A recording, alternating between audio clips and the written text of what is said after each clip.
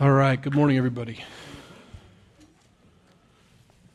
A couple announcements. After the service, we're going to be tearing this place down and getting it all ready for the garage sale and start bringing their stuff tomorrow. So if you want to stick around and help, that'd be great. Many hands make the work light. So we're just going to stack them in stacks of 4 and off to the side. They can't really go any higher than 4. They start to tip and fall. So 4 of these chairs and then off to the side, all along the edge. Then we're going to put tables in here and tables out there and kind of get the place ready for your stuff. And that means then on Monday, tomorrow, you can start bringing your stuff if you want to. We'll leave the place open for you. And try to get it beyond the front door. So, kind of to where everything goes. This will be clothing in here. Big stuff will be down this aisle. Knickknacks down over in the kids' playroom over there. And then different things, so... If you can get them all to, we'll put poster boards out so you remember where the places are and things are. So that'd be great. Also, a bunch of dishes in the kitchen that we use to do the college dinner, and those are being given away today. So if anybody wants some of those, they're on the island, free dishes. So take all the dishes you want. You can use dishes for a whole lot of things. They don't just have to be eaten on. If you like shotguns, those are some nice clay pigeons, I'm telling you right there. Anyway, they're back there. And some of your other stuff that maybe you brought for a potluck or something and forgot, they may or may not be there by the time you might want to run because we're giving that stuff away too. Anyway, that's what's going on. Also, kids for their camp, turn in the registration forms as soon as you can. That way we can get things kind of organized and start with that. All right, Deuteronomy chapter 8 and 9. Deuteronomy 8 and 9 is where we'll be this morning. Every commandment which I command you today, you must be careful to observe, that you may live and multiply and go in and possess the land of which I swore to your fathers. This is a common theme throughout this book. God is trying to get that across to them. Please be careful to observe. Not because I want to see if I'm boss. He gives us the reasons why. It's so that you can live and so that you can prosper. I want you to do well. I want you to multiply there. And so God's word that he magnifies above his name is given to us for those reasons, so that we can live and multiply. He wants us to. And the word multiply there, he's not talking just about procreation. He's also talking about stuff. He's going to be very clear on that in the next 2 chapters. He's talking about possessions. I want you to do well. And so he gives us that command. And he's going to say that several times because throughout these 2 chapters, because, if you've ever raised a child before, you're trying to get something across to them. Listen to me. Please listen to me. And you say it over and over again because they're distracted or because they're not sure if this is an important thing you're saying or something you're kind of always talking, Mom and Dad. So I don't know whether I should listen right now, but you try to get their attention on the important stuff. Please look at me and listen to me. What I'm about to tell you is very important. It's for living. It's your life at stake here, not mine. God is not concerned about how he's going to do. He's concerned about how you're going to do and I'm going to do. And so he gets our attention with that right off the bat this morning. Please pay attention, observe, and do these commandments. You shall remember that the Lord your God led you by all this way, these 40 years in the wilderness. And here's why, for these 3 reasons: to humble you, to test you, and to know what was in your heart, whether you would keep his commandments or not. You ever want to know the meaning of life? That's the big question. What's the point? Why are we here for 80 years? Why not just be born in heaven? What's this middle ground for? It's for these reasons. It's for free will. It's for your choosing. It's for your humbling. It's to test you. It's to know what's in your heart. Now, God knows all things. He knows what's in our hearts.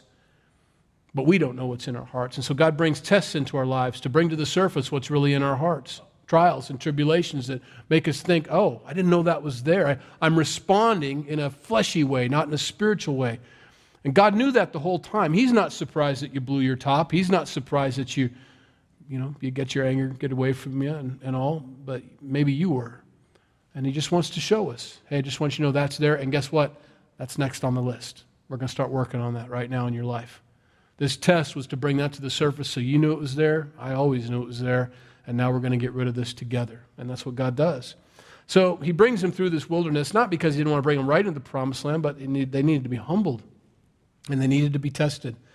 And they needed to know what was in their hearts. whether you would keep his commandments or not. It was a choice. It's always a choice. You don't have to keep his commandments. He's not going to make you. Like this morning, you'll be hearing God's word, and the Holy Spirit is very present this morning, and he'll be tugging on hearts or not. But if you feel that tug on your heart, please understand, he's not going to drag you to heaven. He's not going to pull you there. He's not going to make you. But he will invite and encourage you and tug. But it's up to you to respond. And so, those are the things he does for him. So, verse 3, so he humbled you, allowed you to hunger, and fed you with manna, which you did not know, nor did your fathers know, that he might make you know that a man shall not live by bread alone, but man lives by every word that proceeds from the mouth of the Lord. Your garments did not wear out on you, nor did your foot swell these 40 years. You should know in your heart that as a man chastens his son, so the Lord your God chastens you. It's from love that he does that. I'm giving you these tests for love. And we're really concerned with our comfort and how we're going to do down here for these 80 years, or 100, however long you live. He wants it, that's what we think about. I want the best health. I want the best life. I want the most money. I want. That's not God's thoughts about this life. He wants what's going to be eternal. He could care less about your flesh, your body. It makes no difference to him. It's your spirit, your soul, that's going to be eternal. You get a new body when you get up there, thank goodness. But what he's concerned about is where you're at, where your heart is, and whether you're going to spend eternity with him or not. And so that's what he focuses on. And so by whatever means, he brings that about. He lets us know where our heart stands in his economy, in his light. In that verse there, we saw that's from Matthew chapter 4, when Jesus was being tempted in the wilderness and Satan was telling him, make stones into bread. And this is where Jesus quotes from Deuteronomy, that man shall not live by bread alone, but man lives by every word that proceeds from the mouth of the Lord. And he was talking about a real physical fast. Jesus was in the wilderness fasting without food or water. And now some people have a hard time believing that kind of stuff. They have a hard time with Jonah. They have a hard time with 5 loaves and 2 fish feeding 5,000. Some people have a hard time with the miracles of the Bible, but they have a much harder time than with a God who throws planets into space and creates things with the word of his mouth. You've got a much bigger problem than with the miracles in the Bible. You have a very small God, and you don't understand the size and the magnitude and the grandeur of our Lord. And so he tells them that, and he's going to say that several times. Moses is going to give the example of being without food and water for 40 days at a time. And so that's impossible. No, apparently it's not. Being in the presence of God physically changes things. And not everybody believes that, but it's true. Being in the presence of God physically changes things around you. Yes, you can go without food and water for 40 days if God chooses to allow you to do that, like he did with Moses, like he did with Jesus. Moses, he does it with him several times, and some of the prophets as well. And so he throws that out there. Man shall not live by bread alone, but lives by every word that proceeds from the mouth of God. Is God's word that important to you yet? Is it that important to you yet? Is it more important to you than where your next meal is going to be coming from? We don't have a problem with that, generally speaking. Our refrigerators are relatively full. We have at least today and tomorrow's food in there, and so there isn't that big of a concern. Other people in the world don't have that. But is God's word more important than that? It needs to be. He wants it to be. That's where he's trying to take us. And some of us have been Christians for a long time, and maybe you're being challenged this morning. Is God's word still then more important than everything else in your life? Or is it third, fourth, fifth best? Well, he wants it to be number one. Jesus said it was number one. Moses says it's number one. It needs to be number one in our lives as well. Yes. Therefore, you shall keep the commandments of the Lord your God, to walk in his ways and to fear him.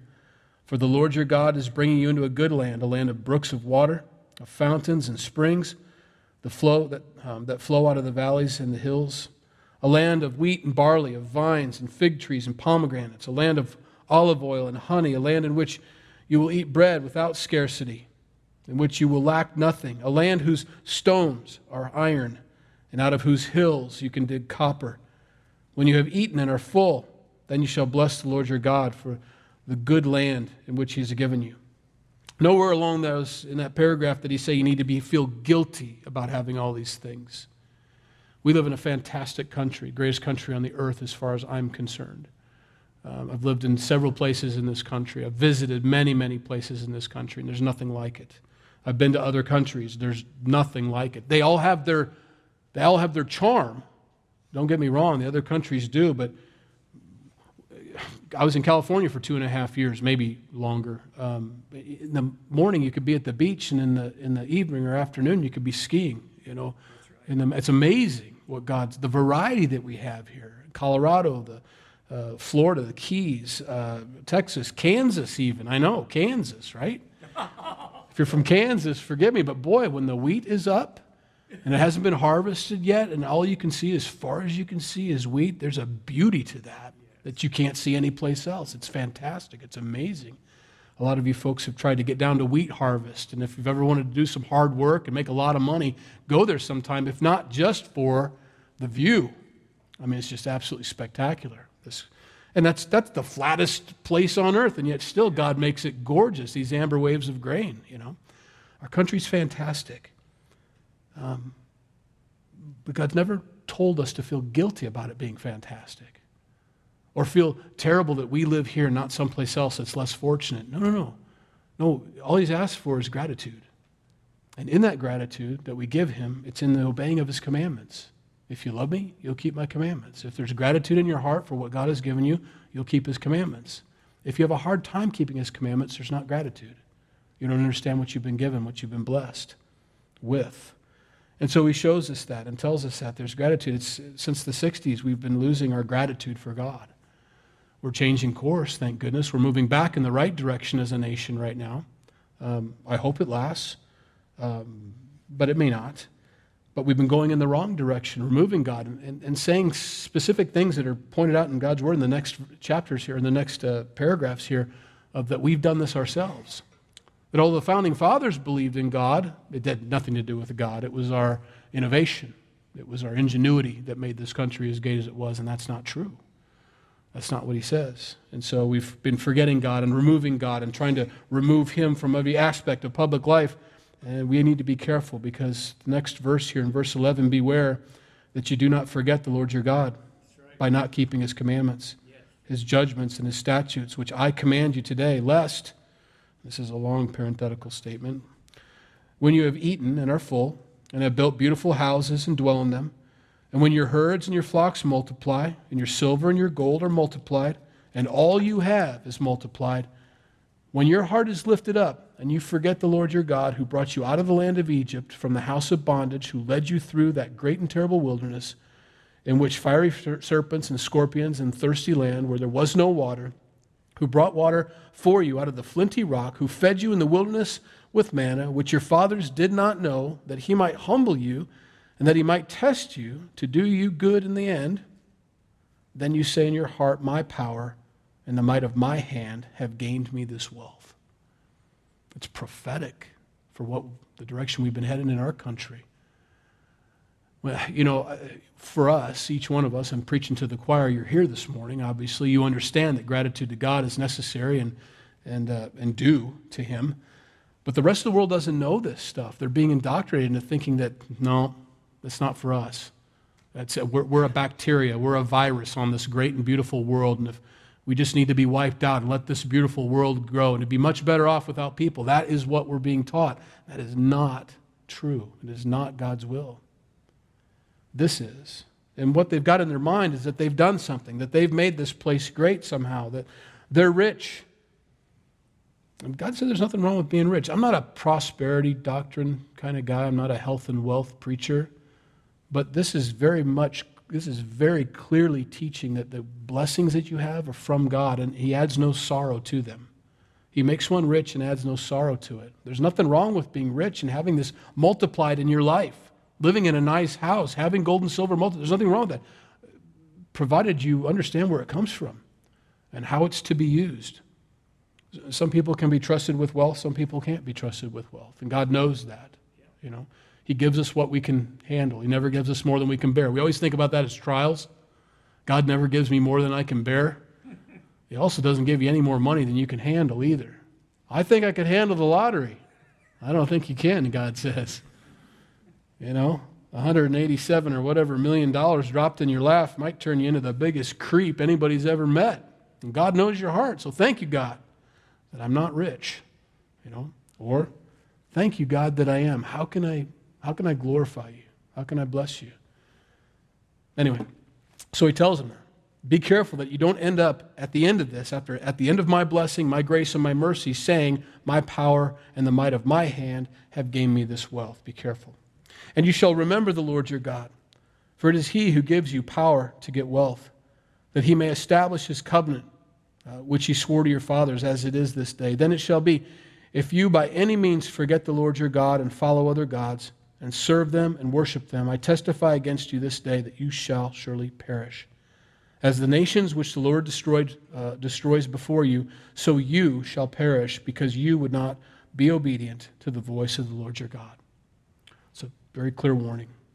We are a great nation, and I think we're a great people, as long as we're grateful to God and we give him glory and honor. When we refuse to do that in our own lives or collectively as a nation, this will come true as well. We'll be moved out.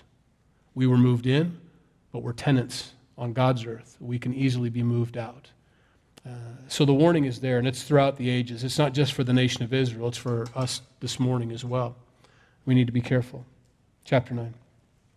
Hear, O Israel, you are to cross over the Jordan today and go in and dispossess nations greater and mightier than yourself, cities great and fortified up to heaven, a people great and tall, the descendants of the Anakim, whom you know and of whom you've heard it said, who can stand before the descendants of Anak? Therefore understand today that the Lord your God is he who goes over before you as a consuming fire. He will destroy them and bring them down before you, so you shall drive them out and destroy them quickly, as the Lord has said to you. Now, this is the second time they've come to this place, to the Jordan River, ready to cross over the land. Nothing's changed. Well, one thing's changed. The people are still the same. The actors, the players, the Anakim are still over there. The nation of Israel is still 5'2", nothing. There's a bunch of millions of people over there, nations greater and mightier than them on the other side. That nation of Israel has been walking around the wilderness with the same shoes for 40 years. The fight hasn't evened up. Nothing's changed. There's one thing that has changed, faith. This group of people has faith. They're still weak. They still can't do it on their own. God is still the same. The actors are still the same.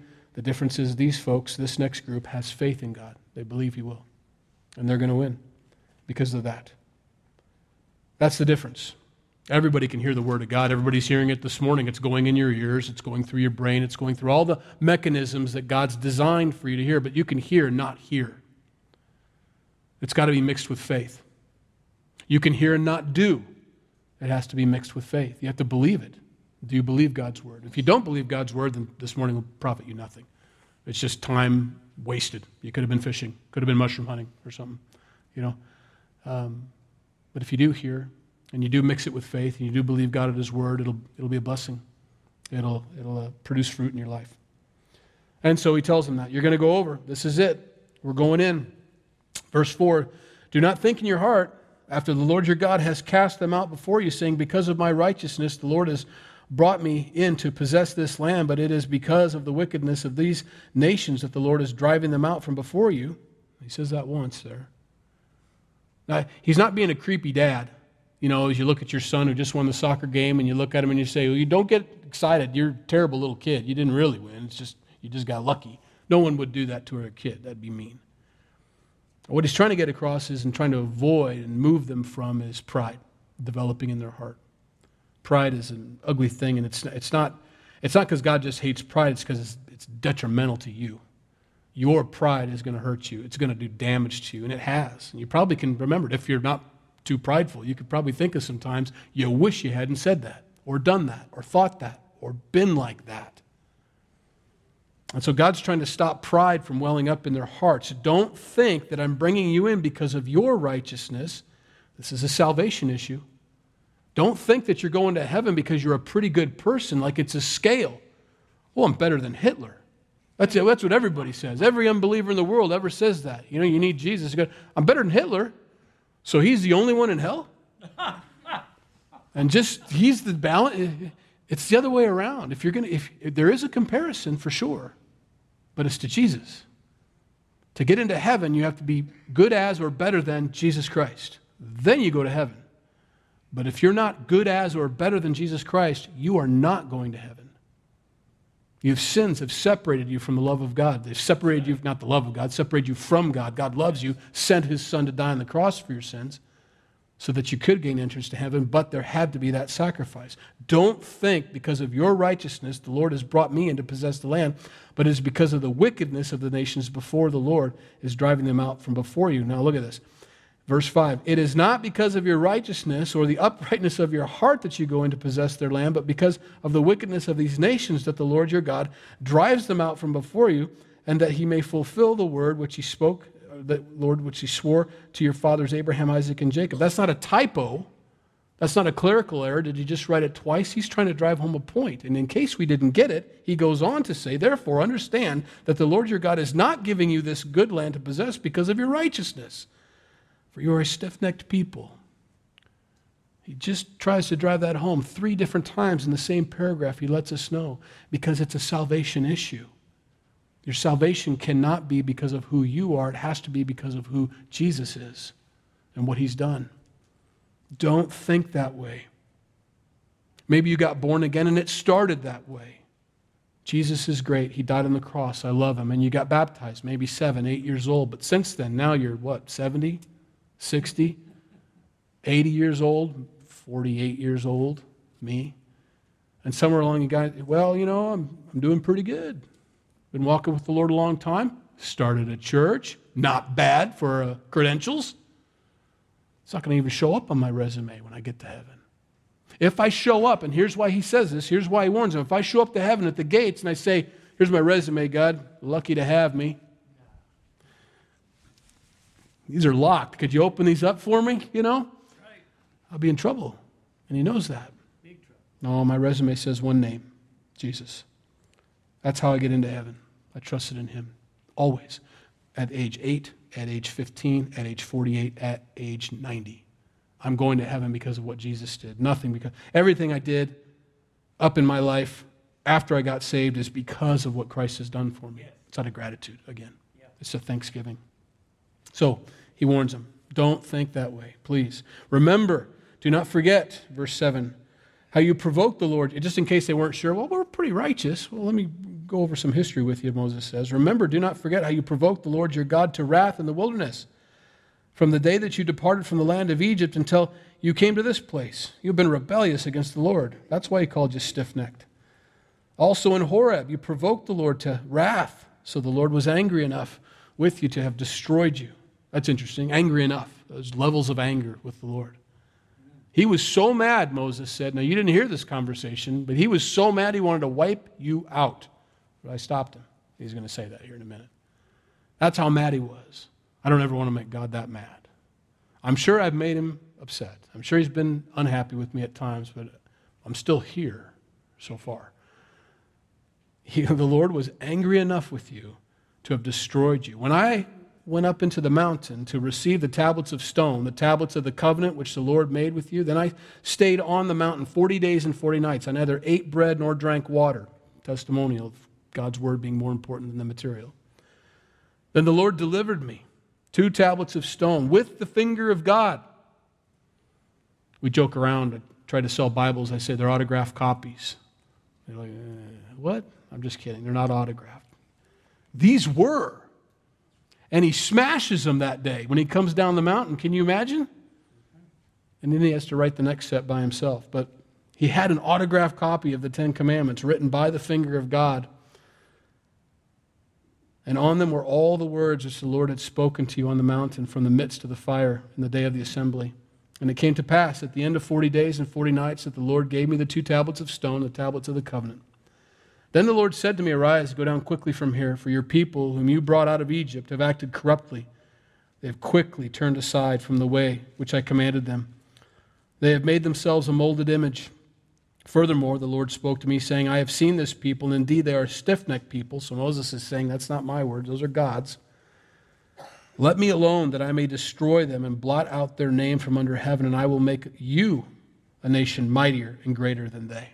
So Moses was saying, you were that close to me being the patriarch and not Jacob. And, they never saw that. They never knew that. The kids don't. See, remember, this generation's a bunch of kids that their parents are the ones that died in the wilderness. They've never had this. And so they're getting this story. Maybe mom and dad didn't tell them the whole story. Well, something happened that night. We're not saying what. And then Moses smashed the commandments. They're getting the full story now. You guys made a golden calf after a month of your leader being gone? Talk about fickle. He went up on the mountain for 40 days. They're like, well, he's been gone for a month. I don't think he's coming back. Let's worship a cow. It was that fast. And that's why he says so quickly. And you know how you see on Charlton Heston when they made the movie, they got this gigantic cow? It was probably this big.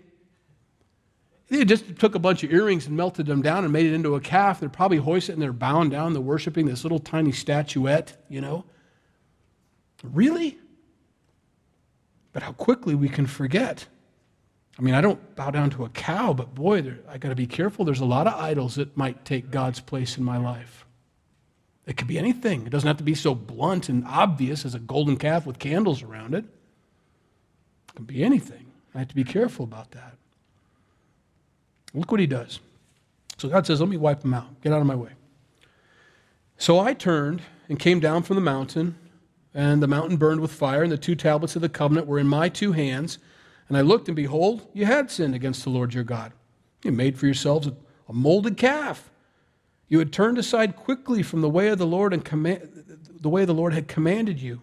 Then I took the 2 tablets and threw them out of my 2 hands and broke them before your eyes. And I fell down before the Lord as at the first. 40 days and 40 nights I neither ate bread nor drank water because of all your sin which you committed in doing wickedly in the sight of the Lord to provoke him to anger. That's the second time he's done that, soon. I don't know whether he had a bite to eat in between, but he was up there without food and water, came down.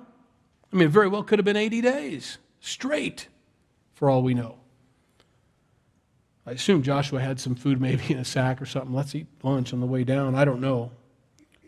But this is what he discovers when he gets there, and he smashes the commandments. It was frustrating to him. I'm just going to be gone for a little bit. I'm going to go talk to God. He's going to give me some awesome things. He comes down. I've got these tablets of stone written with the finger of God. He carved them himself, and you guys are worshiping a calf. What am I supposed to do with these things? You've broken all 10 while I've been gone in 30 days or 40 days. So he smashes them. I understand. God doesn't punish him for it, so it must have been okay with God to do that, but he does make him write the next 10 on his own. He said, for I was afraid of the anger and hot displeasure with which the Lord was angry with you to destroy you. But the Lord listened to me at that time also. And the Lord was very angry with Aaron and would have destroyed him. So I prayed for Aaron also at that time. Then I took your sin. Look what he does with it. And guys, this is what God wants us to do with our sin.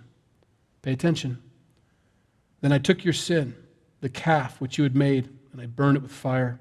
And I crushed it and ground it very small until it was as fine as dust. And I threw its dust into the brook that descended from the mountain. That's what God wants us to do with our sin, not just put it away in another dark corner in another drawer, but he wants us to burn it, to crush it. Not just to crush it so badly that it turns into powder, like talcum powder, and then throw it in the brook so it travels away from you. Just get rid of it altogether. There's nothing good about it at all, nothing redeeming about our sin. He wants us to cast it away, crush it, and he doesn't do it for us. These prayers that we say, oh God, please help me to stop sinning. No, you crush it. He doesn't ask us to do something that we can't do. He doesn't say, crush your sin. Oh, no, you can't, but it's kind of fun to watch you try. No, you crush your sin. You put it away on purpose with malice in heart. I'm getting rid of this in my life. I'm going to burn it first. First, you got to call it what it is, sin. Now I'm going to burn it. Now I'm going to crush it. Now I'm going to crush it again until it's like fine powder. Then I'm going to throw it in the water. Then I'm going to watch it go downstream. That's how I'm going to get rid of my sin today. Make it an event, Calvary Chapel, Fort Lauderdale used to have an event, pretty wacky. They were kind of wacky down there. They got like 30,000 people at their church or something like that. Anyway, they had this thing in their parking lot where everybody's supposed to bring their sin to the parking lot. And they brought their sin and they made a pile and they had a bonfire out of all their sin. People were throwing boxes of porn magazines, television sets, whatever it was, they were tossing in there, had this big fire, and the reporters were there. Talk about a cult headline right there, some strange cult just burned television sets and porn magazines in their parking lot. That, you think it's weird going to this church, that one. What a great idea, though. Make an event out of it. I'm calling it what it is in front of everybody, and I'm throwing it in there, and everybody's going, yeah, we're cleaning up our lives. I'm going through my house. I'm getting rid of all the junk and all the things in the dark corners that I've forgotten about. To burn it, to crush it, to smash it. Oh, that we'd have that same hate for our sin as God hates our sin. Also, he goes on, in case that wasn't bad enough, if God called you a stiff-necked person because of the calf, look what else you did. At Taberah and Massa and Kebroth, Hetavah, you provoked the Lord to wrath. Likewise, when the Lord sent you to Kadesh Barnea, saying, go up and possess the land which I have given you, then you rebelled against the commandment of the Lord your God, and you did not believe him nor obey his voice. You have been rebellious against the Lord from the day that I knew you. They've proven themselves to be stiff-necked. He's calling them that because of their actions, not because he's mean-spirited, but because they've earned it. You're stiff-necked because you're stiff-necked. And that's a tough thing to swallow. Here's what I think is interesting about this last one.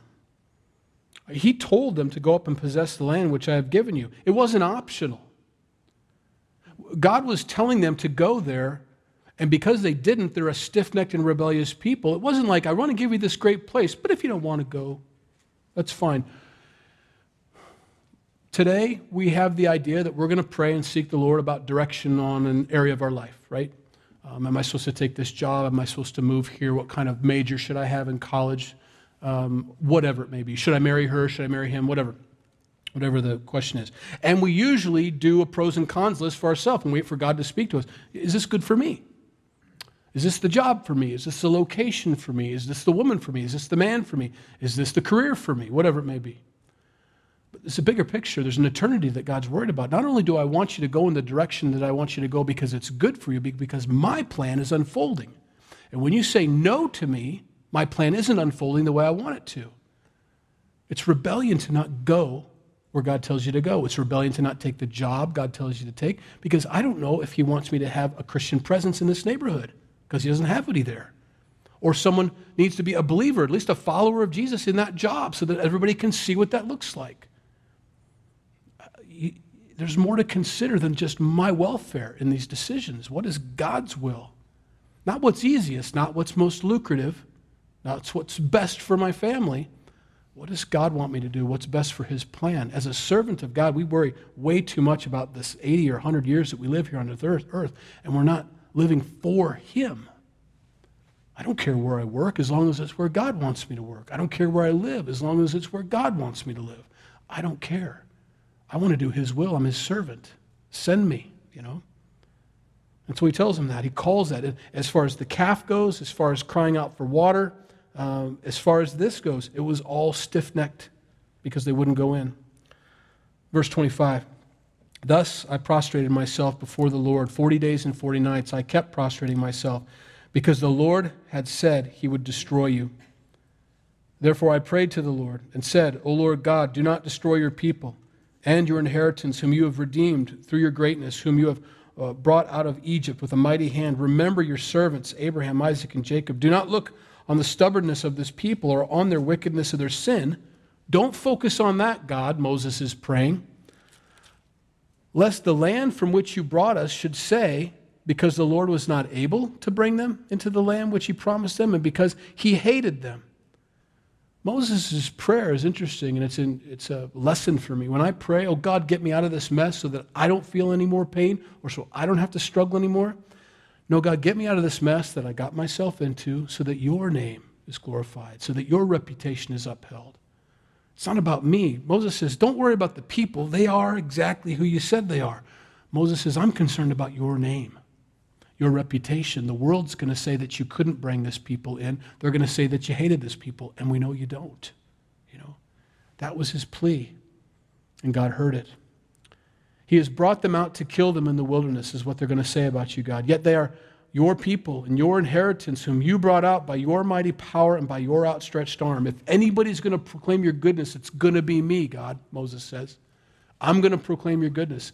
Guys, it doesn't matter who in this room actually follows through on what this is saying here this morning. You need to, personally. I need to live my life in prayer, under the guidance of God, led by the Holy Spirit, doing what He tells me to do, when He tells me to do it, in obedience to Him. Although I have free will, and this is a great example of that, He is asking them to go into the promised land. They don't have to, but they need to choose to. It's the same for salvation. God will do everything and tell you everything you need to know about this salvation He's done for you. First of all, that you're a sinner, that you're not perfect, and that you've fallen short of what gains you entrance into heaven. That's a fact. You've sinned. What do you do about that sin? You can't outweigh the good and the bad. Nobody would say that in a court of law. I murdered one person, but I haven't killed anybody since. Doesn't do any good. You still need to pay the price for the one. And so the price has to be paid no matter how many sins you have, and mine are two numbers to count. God says, instead, I'm going to place my son on the cross, the death penalty, instead of you, and He's going to have all of your sins placed upon Him at that time. And that's my salvation for you. Now, if you don't believe that, then you will have your sentencing later on. But if you do believe that and you trust in me, then you won't have your sentencing. You're free. You're free. And that's up to you to choose, to either believe or not believe. And so He tells him that. Moses is warning this next generation, please don't be like your parents. Please follow through. Go all the way. Trust the Lord. Don't walk away from Him. Remember, it's His reputation on the line. And it's not because of your righteousness. It's because He chose you. Give Him the honor that is due Him. And so He warns him about that. And He's warning us this morning. I hope we heard. Let's pray. Lord, we thank You for Your word. Lord, for a lot of us, we're saved. We've been saved for a long time, but you teach us something every time we open Your word. Help us to be obedient to You. We thought we were, maybe before we came, but we know there's a lot of room for improvement, God. Help us to obey You, God, and obey Your commands. Help us to live for You, to be good representatives of You on this earth, whether that's in our neighborhood or at our job or in our families and extended families, God.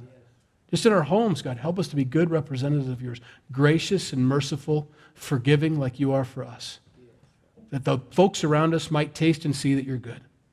Lord, help us to be like You, Jesus. Now, for those that don't know You this morning, they've darkened the door of a church, and maybe they've been to church a million times, or maybe they've never been. Maybe you've been tugging on their heart maybe this morning. You won't drag them, we know that. You're not going to force them. But you've invited them to be a part of Your family, to receive Your Son, Jesus, as their Lord and Savior, to choose You to be their King. And so, Lord, they want to pray right now, if they so choose. Jesus, thank You for dying on the cross for my sins that I freely admit this morning. I know that my sins have separated me from You, and my eternity is lost without You. But Your plan was to send Your Son to take my place, and I believe that He died on the cross, and all my sins, past, present, and future, were nailed to that cross, and I thank You for that, God. I believe that with all my heart. Lord, come into my heart. Fill me with Your Spirit, Lord. And now that I'm saved and I'm walking with You, Lord, help me to be obedient to You. I want to represent You no matter how much longer I live, no matter what my health looks like, no matter what riches I have or don't have.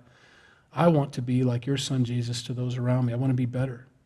I want to be conformed into Your image. I want to walk worthy of this salvation that You've given me. Not for it, but because of it. So thank You for my salvation. Now help me to be a good, obedient kid. Thank You for loving me so much to tell me the truth and to also get me out of it. In Jesus' name we pray. Amen.